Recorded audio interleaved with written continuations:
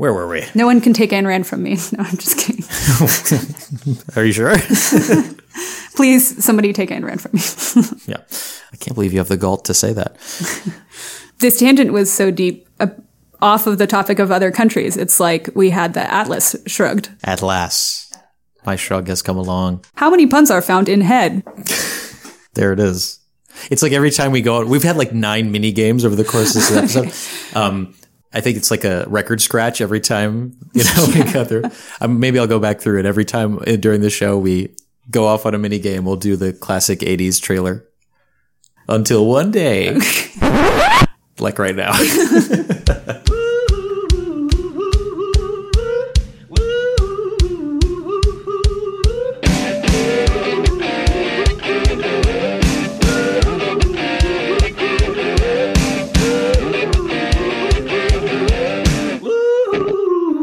Dial act for murder.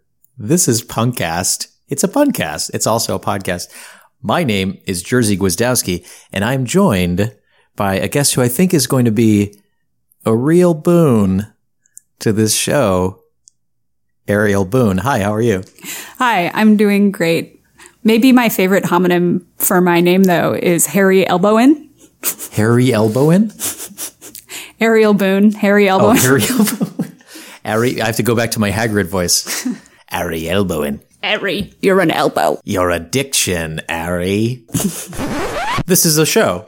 It's the world's first pun podcast, and it's probably the world's worst pun podcast. And as a punner, Ariel, you are maybe one of the most interesting punners and most talented punners that I know. We met through Punderdome a little over a year ago now. And did you go right into the winner's circle your first time at Punderdome? I did. I was interviewing for a job out here in New York. Yeah. I lived very far away in California. And when I found out that my job interview would coincide with Punderdome, my best friend who lived in Park Slope at the time texted me that. And I was so excited. I was holding a fork and I couldn't do anything with it. And I was like paralyzed holding this fork, just overcome by excitement that I knew Punderdome was going to happen. I came out here. I aced the job interview, prepped Casual. a day for Punderdome, and showed up, and I got second place. Beginner's luck. And I made it all the way to the final round against Sam Corbin. And we had a wonderful Countries of the World sudden death match duo at the end. Ooh. And I won a gigantic inflatable pretzel with that, which I wore for the rest of the evening. And then I returned to California and took the job, moved back out to New York, and started doing Punderdome every month since I got back out here. You came in fast and furious. You have a similar story to my first time at Punderdome, although it was in 2012, showing up, not knowing a lot about it. Oh, I think you did know a little bit about it. I had begun interviewing friends and family who had been to Punderdome in New York to see what the format was like and what the vibe was like, and that it was indeed worth going to and checking out. But I remember going to the original, getyourcoatwe'releaving.tumblr.com back when I was in California. Deep cut. Yeah. You did some recon. I did some recon. And I think the turning point was when people started suggesting that I go and sending me articles about it and telling me I should go. And then me having to tell them, I know. And go you did. Yeah. And won a mystery box your first time. And started competing every month and became a regular there. And we became very close friends and healthy rivals. We've met in the finals many a time. At least maybe 2 months in a row we met in the finals recently. Yeah, this year. And then you came with us last year to Austin, Texas for the O. Henry Pun-Off. That was amazing. I think before I moved out to New York, I was so starstruck by the people that I had met at Punderdome. And then when I got out here, I just relentlessly befriended everybody. And I don't know if this circle of wonderful people who were close in text message and close in, affection and creative projects existed quite to the same level that it did before I moved out, but it seems to have really blossomed in the last year. So it was really special getting to go out to Austin and meet people and deepen those friendships and have a big crew from Brooklyn roll through.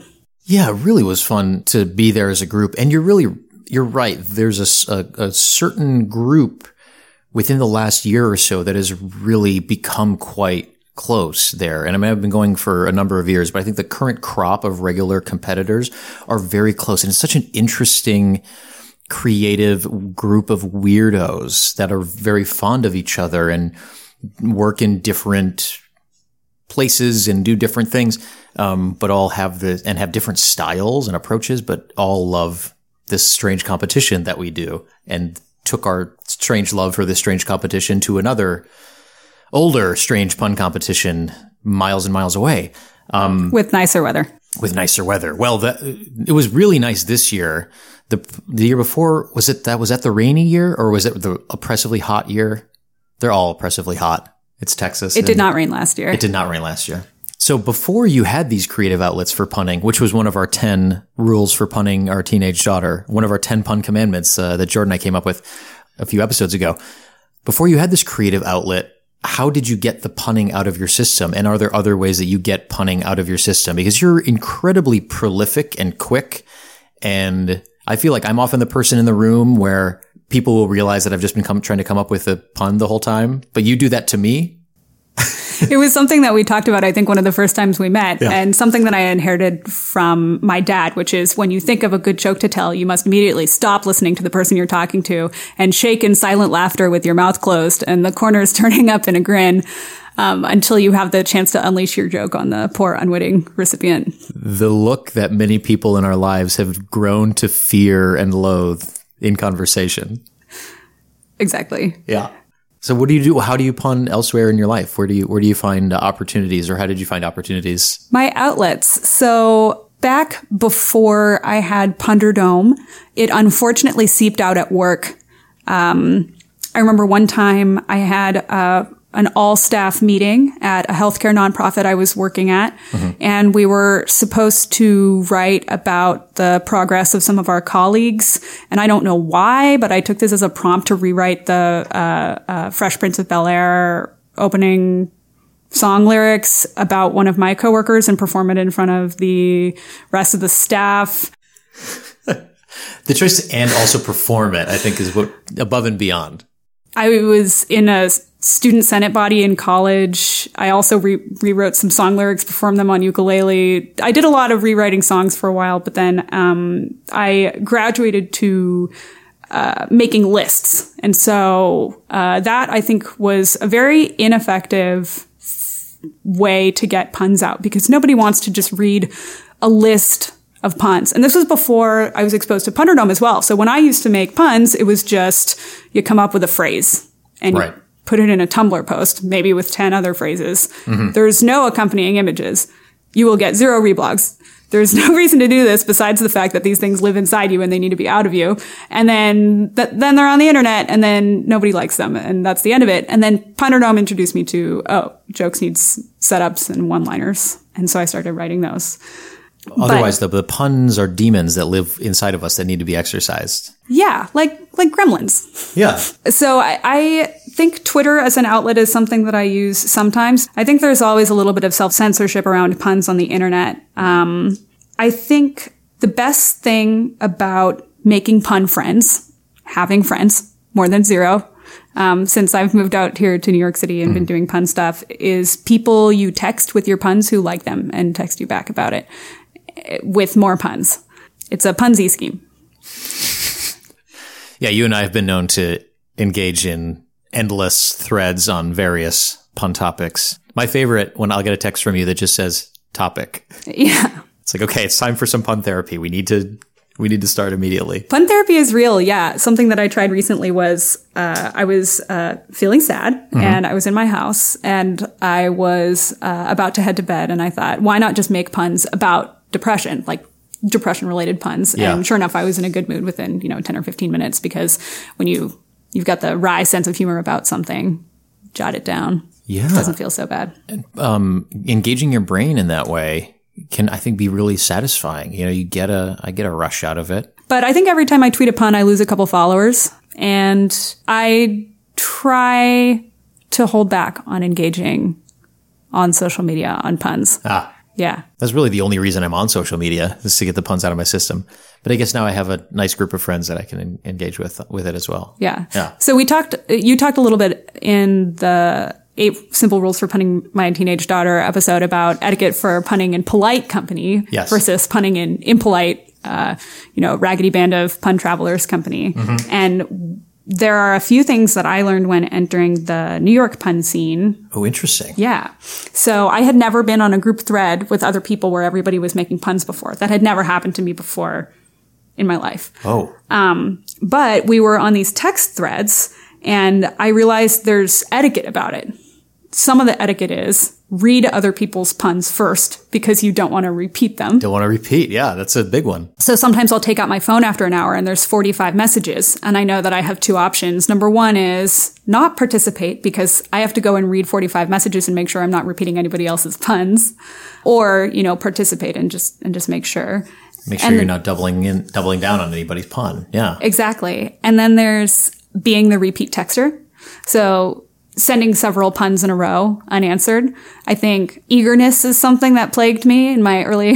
Is that bad to send a few in a row that nobody answers? I think occasionally it's permissible. That's all I do. I'll just save them all for one, and bum, bum, bum, bum, and then exit the thread. No, the best is when you type one, you type the second, and then you cut the second one onto your clipboard so that it doesn't look like you're typing anymore, but then you wait for the other person to reply, and then you immediately paste in the pun you thought of and send it off. It's like the equivalent of standing there giggling with your mouth closed, not listening to the thing the other person's saying. When they see that you're typing. Well, if it's a one-on-one conversation, then you can see the typing. But I think if there's a group text, then you can't see if somebody's typing. Right. So then you're clear, which is also kind of true in a group setting around a table or something. It's easier to diffuse that attention, whether it's a one-on-one conversation. That's good. Etiquette for the serious punter has a little bit more nuance. I think something, though, that you taught me that I sort of had to get over when I was entering the New York pun scene is feeling sad when somebody else uses a pun that you had recently felt brilliant for coming up with. Oh, yeah. Even if they never heard you do it and it's out of the recesses of their own brain. There are so many options that we have in the English language, and not taking it personally, I think, is a big one. I think if you care enough about puns that you are eager to show them to someone else, you can sometimes feel hurt if they use one that you used recently, or they come up with one that you've come up with. And yeah, sometimes I catch myself in the jerk move of being like, yeah, I've come up with that one too, but been there. Let's take some moment to appreciate each other's puns too. This is a fascinating idea. And I don't know if I've thought about this a lot. And I don't know if I've ever said it this way, but it strikes me that what you're describing, which maybe I'm so interested in it because it's apparently something I said to you at one point, which is why I find it fascinating. But that you don't really write a pun.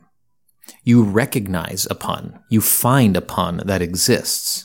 You haven't coined a word. You're identifying similarities between phonemes in words that have been there and have been latent. So you're pointing out connections that are there. You're not really creating anything besides the awareness that these things are similar. So you can't really steal a pun from somebody. The responsibility, I think, if you're writing it as a joke, as you said, you developed that ability, which you really have developed over the course of doing the competitive punning in Punderdome and in Austin. You have the responsibility to draw attention to the connection and give the context so that we're prepared to see it, so that we'll laugh because we know what the hell you're talking about. But you can't really write a pun, can you? It's just something that exists for the world that you point out. Yeah, I think so. I think if puns can be more unusual than others. Yeah. Oh, yeah. More obscure than others. Totally. But yeah, it's more like, I guess we're all just sort of Columbusing our puns, basically. Yeah. Sorry, this has been very bereft of puns as a dialogue. It's fine. We'll get into some punning games a little bit later, if that's okay with you. That's not what I signed up for, and I'm deeply disappointed. I actually hate to break to you, but that's exactly what you signed up for. Now, one thing I feel like we should mention before we get into any games is that I think you work a little bit differently as a punter, or at least differently than I do. And I'm interested in how you strategize and what goes through your head in those moments in competition. Because the thing about that competition is it draws that part of our brain that's just kind of churning all the time and we need to get the gremlins out. It puts it under a spotlight or puts attention to it. So we're kind of aware of how we think in those moments and when it works and when it doesn't. Are gremlins afraid of light or attracted to the light? I know water's bad. I'm not sure how light factors into the equation. True story. I only ever watched this movie at 4 a.m. on my sister's 30th birthday when she was very sad. And we were just drinking peach vodka throughout the evening. So that's my only recollection. I don't know anything else about the movie Gremlins. It's intense. Don't feed them after midnight and don't get them wet. The little gremlins of puns that we have to get out of our minds are one type of it. But when you're under pressure to come up with a pun, if I say, all right, types of trees, and you're on stage and somebody's singing the theme song from Friends downstage of you, and you have a dry erase marker in your hand, what goes through your mind in those moments? How do you strategize? How do you come up with puns? First, I have a question. Are gremlins religious nuns? Are they creatures of habit? What goes through my head while I'm on stage? So the worst case scenario is what goes through my head on stage is I don't know anything about this category and I'm choking. This is me choking. Look, I'm choking. Watch the seconds roll by as I choke. But best case scenario, I start to do word associations. Something else you and I have talked about is once you master the art of coming up with, or the art of Columbusing, it's about figuring out which directions you're going to sail and how to get those word associations and your vocabulary depth greater and greater. So last year after Austin, something you and I talked about was this topic depth question. And I had printed out a list of stumble upon categories, like the top 200 stumble upon categories. And, if you can get deeply into each of those without having to Google your way through some of the more obscure words and concepts, then that's the most helpful. And I've never been into Trivial Pursuit or any of the movie games. So I've never been a studier of trivia. But I do think that being a studier of vocabulary in these topics is actually something that I've been doing through practicing, of course, and then hopefully, trying to do more. So, for example, if you and I are texting about bones in the human body and you don't have to Google any, but we go through basically every bone in the human body and I'm Googling most of them, I'm like, I don't want to do that. I want them to be off the top of my head. Could we conceivably come up with every bone in the human body without looking it up? That's tough. There's like 200, there's a lot of them. There are many. Yeah. 206? Is that right? If this conversation becomes meta-terse, I'll have to leave. I saw the look. I saw it happen. I knew it was coming. Now, in a minotaur, what's the mandible ratio? There's the look again. I find it humorous. Did you make this Phalan? Jeez, it's good. Hi, I'd like to meet you. I'll never understand that joke. I'm as radius I'll ever be. If your puns were service, I wouldn't tib ya. How many hens do you have? 5? And how many cocks? 6? Sometimes I like to annoy donkeys on purpose. Just for the braise. Ooh. I want to hear some vocal jazz. Do you think we could put Ella Fitzgerald on the Victrola? I don't mean to be stern, but I'm not really into Ella Fitzgerald. You have a lot of skulls. Now, before we get into the punning games, again, we're not going to start yet. What goes through that skull of yours when you come up with your prompts and you're putting the puns together?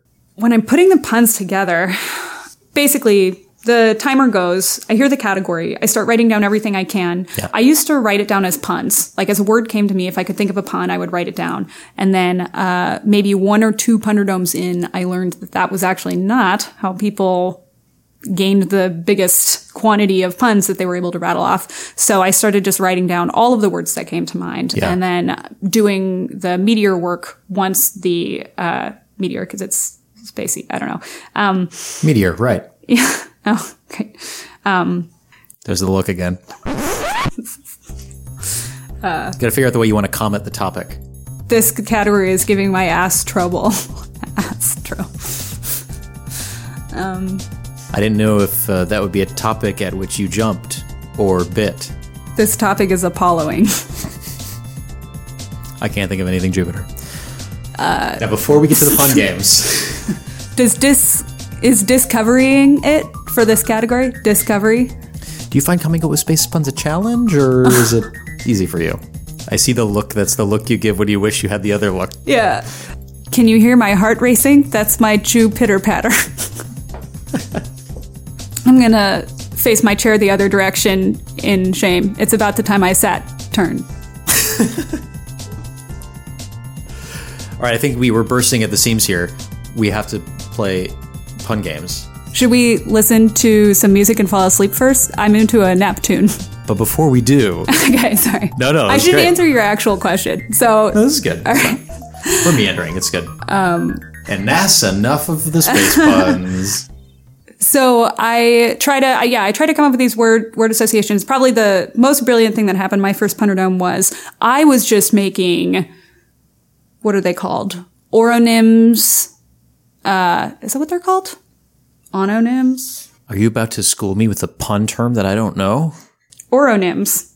Like boric acid is the most boring kind of acid. Like you use a phoneme in a word to make a homonym pun. Oh, to map like onto a piece of a word? Yeah, exactly. For example, I said I had my very first Punderdome. I had Beatles as a category, Beatles songs. And the Beatles. Yeah, the Beatles. One of the greatest puns in history. Yes. It's considered so among some small groups of people, insects. A piece of broccoli won't turn your pea red, but a beetle. Yes, it will. That's kind of cool. It's kind of rad-ish. Wait, did we just get to vegetables from... Somehow. Yeah, so I heard Sam making these puns. So the topic was Beatles. I had made some puns that I thought were pretty cool. Mm-hmm. One of which I'll maybe talk about a little bit later if we ever we get to polyglotting. And... Spoiler alert. Sorry. And Sam came in and said...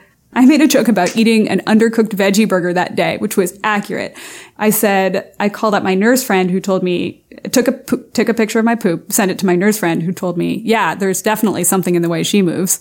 So true story. That was a true story. And that was actually another thing, my first Punderdome. I didn't lie at all. I told only true stories on the microphone. So it was extremely genuine. And then when people applauded them, it was very gratifying. That's terrific. Yeah. But it's like an extra level of difficulty that we didn't even know you were today taking on. And you got second place. That's incredible. It was really good. I had a lot of life experiences to draw on very recently to that moment, to pun on, which was nice. That's good. Now they're all gone. So Sam comes up to the microphone and Sam says, how did you get to Punderdome tonight? Well, you could take the L in or rig the B. And I just lost my shit. That's the first best pun I heard at Punderdome. It was unreal. And I had never heard anybody do that before. I had never heard anybody sound out the syllables and completely reconstruct a word that way. Yeah. And I heard her do it in the first round, and I was able to pick up and do more of that in future rounds as well. And so that was probably the first lesson that I learned was sound out the words. What else do they sound like? Because before that, I don't really know what my brain was doing. I have no idea, actually. But sounding out the words now is just basic level 1, what you do. Yeah. It's that the thing of building a skill set. Maybe I'm just thinking of this because of my teaching brain, but it's you go from unconscious incompetence where you don't know you can't do it, conscious incompetence where you know you can't do it, to conscious competence where you're aware of the fact that you're doing it, to unconscious competence where you're doing it at second nature. So it starts as this thing that just occurs in your life and in your brain. And then all of a sudden you're opening the drawers and poking around in there and people are asking you to do it on command on a specific topic that hadn't occurred to you.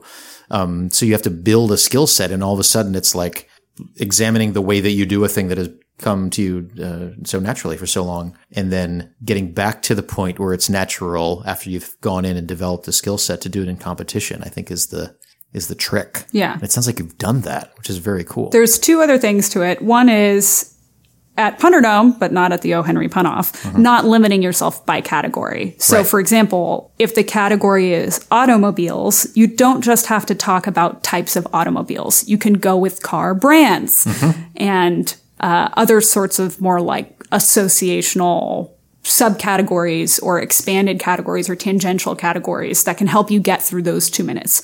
So if you're really feeling choked on a topic, there are ways out of it. And I think an example of this was boys' names came up recently, and I'm sitting there. It came up a couple months in a row, which was maybe not preferable. I'm sitting there thinking, these are very boring, and I don't like any of my puns, but I've written a bunch of boys' names, and fine. And gender is a construct, and this is stupid.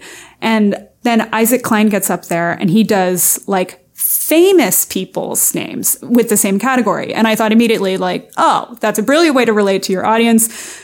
Famous people's names are so much more fun to pun on. There's so much more diversity in who you can highlight and how you want people to feel when they hear a pun, and the way that audiences really get to enjoy that more than just like, oh, I know somebody named George. What a great pun about the name George. Like, you can...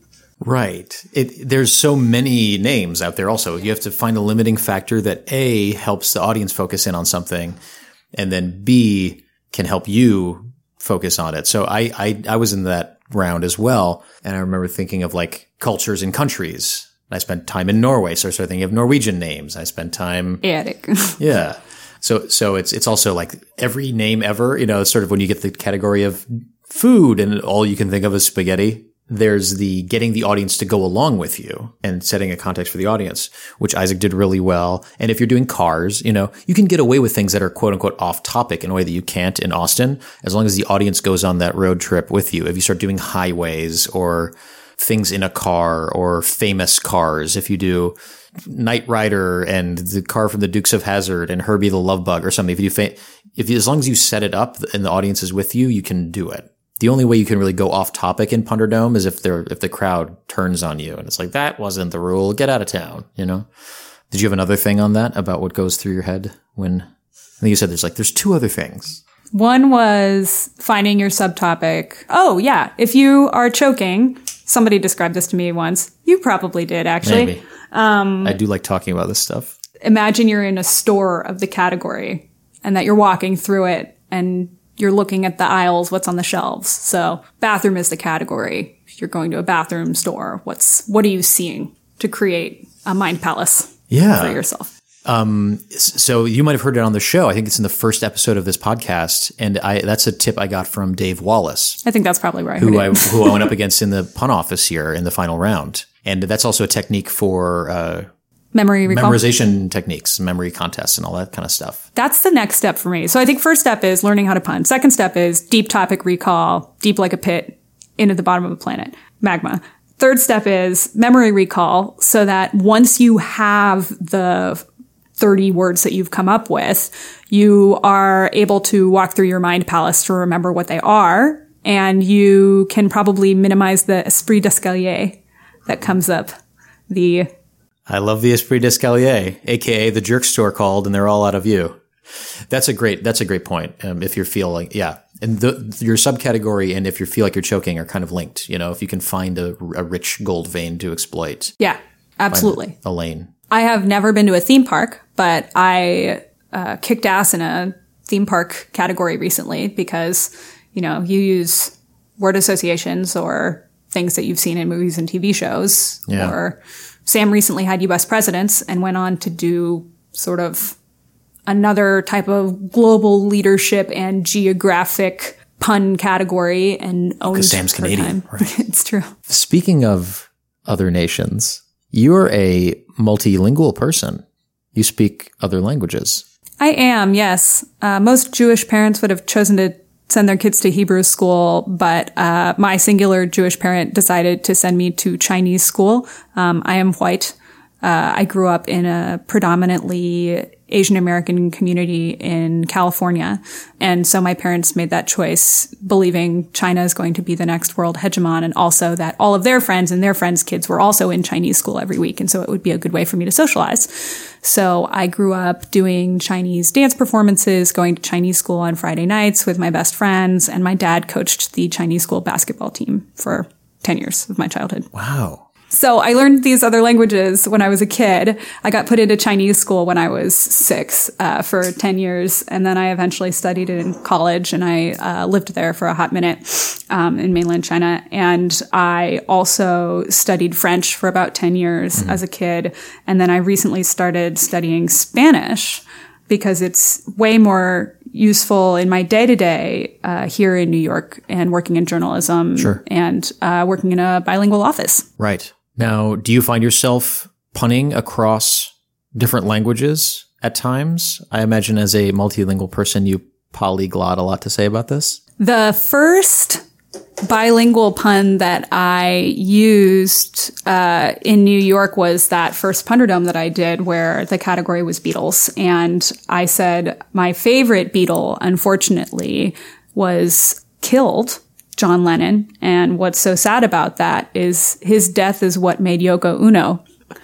To which Spanish speakers replied to me when I told them the pun, like, that is absolutely not the appropriate application of the word uno. And I think that we can make jokes across languages because we're borrowing words, but it's another form of colonizing language, basically, to borrow words from other languages. I also think that, so I think there's a delicacy with which you can borrow words from other languages and that there should be some self-awareness about it. And you figure out which words those are that you're borrowing, that they're not indigenous words, that they don't fit into a joke that reinforces stereotypes or laughs at the sound of somebody's name or otherwise otherizes somebody or makes them seem less than or makes somebody a punchline who should not be a punchline. I mean, like journalism in comedy, punch up, not down. Yeah. And the English language is the hegemon. It is the dominant language in capitalism, in business transactions. We have the privilege of using words from other languages as we see fit or not. So I think that there's a good amount of power in there, and we can choose we can choose what we do with it. And then I think you and Jordan touched on this in the 8 Simple Rules episode, but the do no harm. Yeah. It's something that my pun partner Tracy and I talk about, but we call it puns for good and not evil. Yeah, and I'm thrilled to hear you talk about that because I don't want to say there's a line because it's delicate and it's a gray area. And so much of the language that we are both currently speaking is influenced by colonialism and appropriation and all of that stuff. And also is beautifully composed of Celtic and Old English and ancient languages and French and all the Germanic languages and all this stuff. So the deeper you get into puns, as we did with the great puns in history that I used to do and will again do on the show, the deeper you get into etymology, the more you find how many etymological origins are disputed and or apocryphal and or unprovable, and how many puns aren't actually puns if you get down to the root of the word, that you realize you're actually just acknowledging your Christopher Columbusing. The fact that these two words actually share the same etymological root. But the celebration of that is very exciting and is part of the origin of, or part of the ongoing shaping of our language, but can be used to other somebody or to make fun of something that sounds different to us, and therefore, how funny, because these sounds sound like something that I don't recognize in my life as an English speaker. Do you find yourself shying away, therefore, from puns that are bilingual or trilingual? It's normally not the first thing that comes to mind for me to do. And if it does come to mind, you take the extra step of, is this good and not evil? Am I applying this word in a context that's appropriate and also funny and clever? Not just any pun, but a good pun. Is it relevant that it's in another language? Is that important to the joke somehow? And I think it's also a beautiful thing, though, to share with other people in languages as you're learning them. So learning puns in Spanish as I began to learn Spanish was actually really important to me as well. And you can imagine in Chinese there are many puns and wordplay also, because with a tonal language where a single sound pronounced 4 different ways could mean more than 4 different things, you have almost limitless ability to do wordplay or to be misconstrued. I can only imagine punning in Chinese. You're playing 3D chess. Yeah. You're adding a complete new dimension to the practice. And apparently punning in China is very effective, to the point that the government outlawed punning a couple of years ago because it was being used for subversive political purposes. And add to that the visual aspect of etymology in Chinese, where you can see the origin of pictorial characters, and you know how evolved. I used to have these little flip books of Chinese radicals. Radicals are what you call the subparts of traditional Chinese characters. And you would use the flip books like a moving picture book to figure out, how a barn became these particular strokes, or how the character for fire is written and why it looks the way it does. So you have a visual aspect, but then you also have the spoken word aspect of sort of multiple meanings. Do you find that your study of and practice in other languages changes the way you think about English and think about punning in English? It must. I do think that studying another language like French growing up was great because it's so close to English that when you start to recognize words in another language that's close to English, like French or like Spanish, you are recognizing more word roots and more Latin words as well. And so it takes your understanding of words to maybe a meta level where you're thinking about those stems more. But yeah, I don't know. I think the biggest thing that it's helped with is sort of like cross-cultural relationship building. Like, sure. If you're really into puns and you travel to another country and you are new to the language there, or you make friends with people who speak some English, maybe they want to work on their English and you want to work on your grasp of the language in the place that you're living. If those people are passionate about puns, the friendship goes a lot further. And I think, that was like one of the most fun-filled few months of my life was living in China and meeting this amazing woman there who was super into me, but also super into learning English puns. And she had gone to college in New Zealand. And so her grasp of English and of college level English was phenomenal and phenomenal. And so punning with her was really fun because you get to teach somebody else. So instead of explaining the joke to somebody who is a native English speaker who maybe didn't get it the first time because your joke wasn't funny enough, you're explaining it to somebody who genuinely is experiencing the joy and discovery of a new language. Oh, vocabulary through puns. Yeah. Oh, that's exciting. That's very cool. So would you be interested in playing a pun game using multiple languages? I think so. Let's give it a shot. This is a planned pun game, a somewhat planned pun game, unlike the myriad unplanned pun games that we've had over the course of this episode already. Unplanned pregnant pauses. Oh, boy.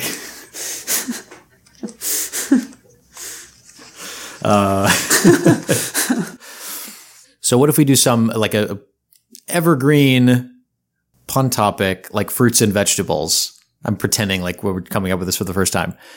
And we'll do it. I've never done this category before. Have you really never? No, yeah, so many times, right? Literally against you in the finals. Oh, that's right. But in English. So we're going to do, and Jordan had given me a challenge on the show previously to do fruits in French specifically. So I might be replicating some of those from an earlier pun challenge from a year or so ago.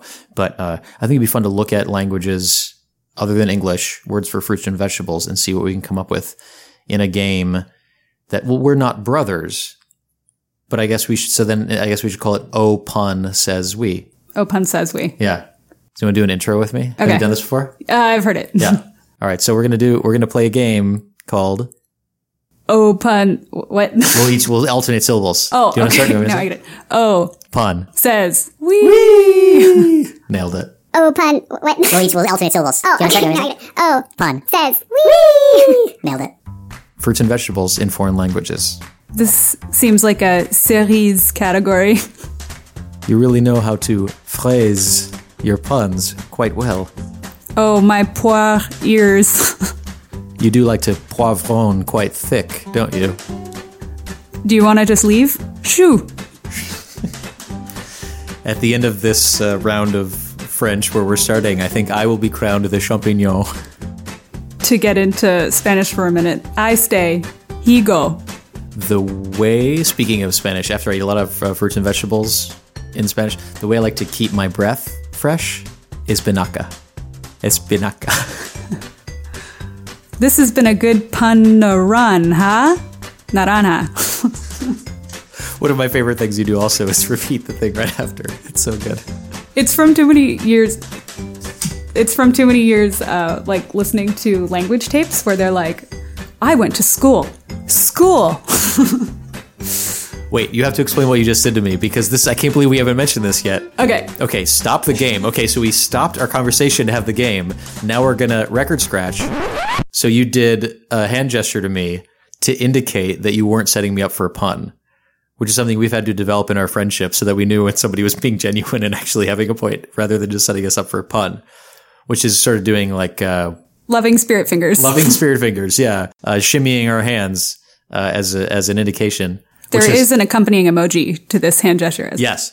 We do the, well, now there's actually the emoji with the face with the hands next to it. I realized we could do that one too. That's a little cutesy. That's fair. But the two hands, yeah, have been a big part of our text exchanges. 2 hands are often required for text exchanges. I dictate now. Was that a pun? No, that wasn't a pun. Oh, okay. Yeah, sorry, I did do the gesture. Okay, back to the game. I bring my allergy pen with me wherever I go. I'm an épinard. Back in French. Yeah. I thought I'd take a pêche out of your book. Hey, give me a high five. Right on my palm. Oh no, you tore my palm. That's not your palm to tear. Did we do that Next time, I won't accept your high five. It'll be a palm deterred. Na. That's not true. Na. I can't think of another one. Oh, grappe. Clap. Grappe de raisin. Ooh, clap de raisin. Do you have any puns on the word for cherry in Polish? No, do you? Boy, I'm really Wisnia did. Oh. But you don't. I'm Marchewka, make all of these Polish puns myself. I'm really into ursine animals. I wish I could blåbär. That's blueberry, and it's in Norwegian. I don't have any Norwegian. If you're fighting back against one, you would cloudberry. Cloudberries, I think. My Norwegian cousin who follows Punderdome on Facebook is going to murder me for this. There's another similar, isn't orange in Norwegian? Eppel? Oh, is it? There's some, it sounds like the opposite thing in English. In English-speaking Cameroon, avocados are pears. Like 2 at a time? You call... No, you're like, would you like to eat this pear? Millennials are buying too many pears in Cameroon and they can't afford houses. Like, it's an avocado. It's called a pear. Pear toast. And the etymology of avocado, I almost did a great pun in history on it, but the Aztec word for testicle is the word for avocado. This actually reminds me. So in Chinese, there are these phrases I was thinking about where sometimes you can't pun on certain words in other languages because they're actually ripped from English. So for example, in Chinese, shafa is sofa, cafe, coffee. Yeah. Berkeley is Berkeley. Auckland is Oakland. It's also Auckland. So dating a girl from New Zealand, a little challenging when you're from Oakland and she just went to college in Auckland. Hypothetically. But there are these great words, or mango. Sure. In Chinese, where you look at the syllables that they've borrowed from English in some cases, and then it's not a pun. I don't know what you would call it. I mean, it sounds like a language from a culture that has touched and has been influenced by many other cultures and languages in the world has taken some pieces of its language from other languages. Totally. Just like English has, but mapped it onto their grammar. And assigned it a character. Yeah. I think you have a lot more of these than I do. Do you like the shirt I picked out today? I decided to wear it aubergines. This man's on a roll. Manzana. I don't ever want to have grandkids. I don't want to be a nana. That's much better than mine. What do you think? Do you think someday you'll be a papa? All right, and that's how you play. Oh. Fun. Says. Whee! Sorry. That was a good one. Was it? Yeah, I think so. I think it was an experimental one, but it was a lot of fun. Okay. I just remembered a meme I need to show you later. I just remembered a meme I need to show you later. Thank you.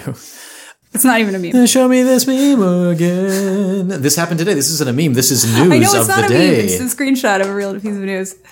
Don't waste another minute on your podcast.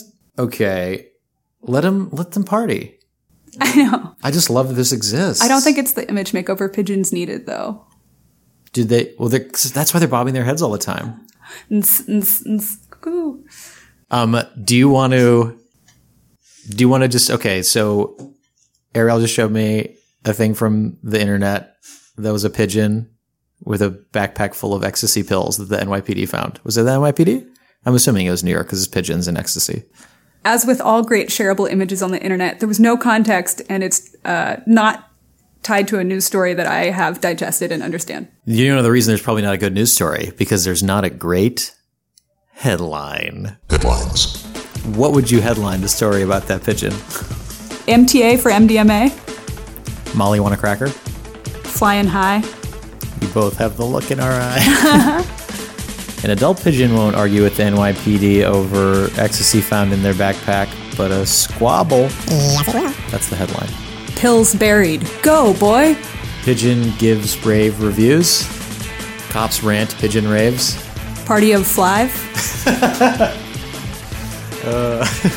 Foul play. For their trial, they'll have the burden of proof. All the cool kids are doing it. They were just pigeoned to help. Pigeon flies right into the governor's balls. Something about a pigeon and a mule. Oh, I was on roll. You're on a roll? Oh, pigeons make honor roll? 40 capsules and a mule? Getting ready for Birding Man? Slanging with Mr. Cooper.